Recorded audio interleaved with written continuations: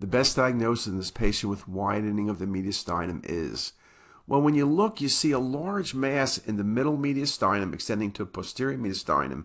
It's homogeneous. It's low density. Lymphoma is a consideration because lymphoma is always a consideration, but they're usually more solid.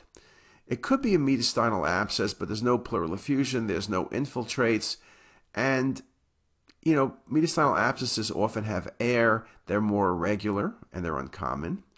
It could be lung cancer, but it's so smooth and well defined that would seem to be less likely. This was a bronchogenic cyst. Bronchogenic cysts are often best seen in the subcarinal region or the right paratracheal region. They're often water density, often 2 to 4 centimeters. But just to let you know, bronchogenic cysts can be higher attenuation and bronchogenic cysts can be larger. This was a larger bronchogenic cyst. Location in the subcarinal region was perfect, but you can get confused because it was so large.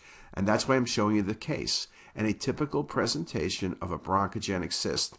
This patient was in their 40s, I believe. Most bronchogenic cysts are picked up at an earlier age, but not always.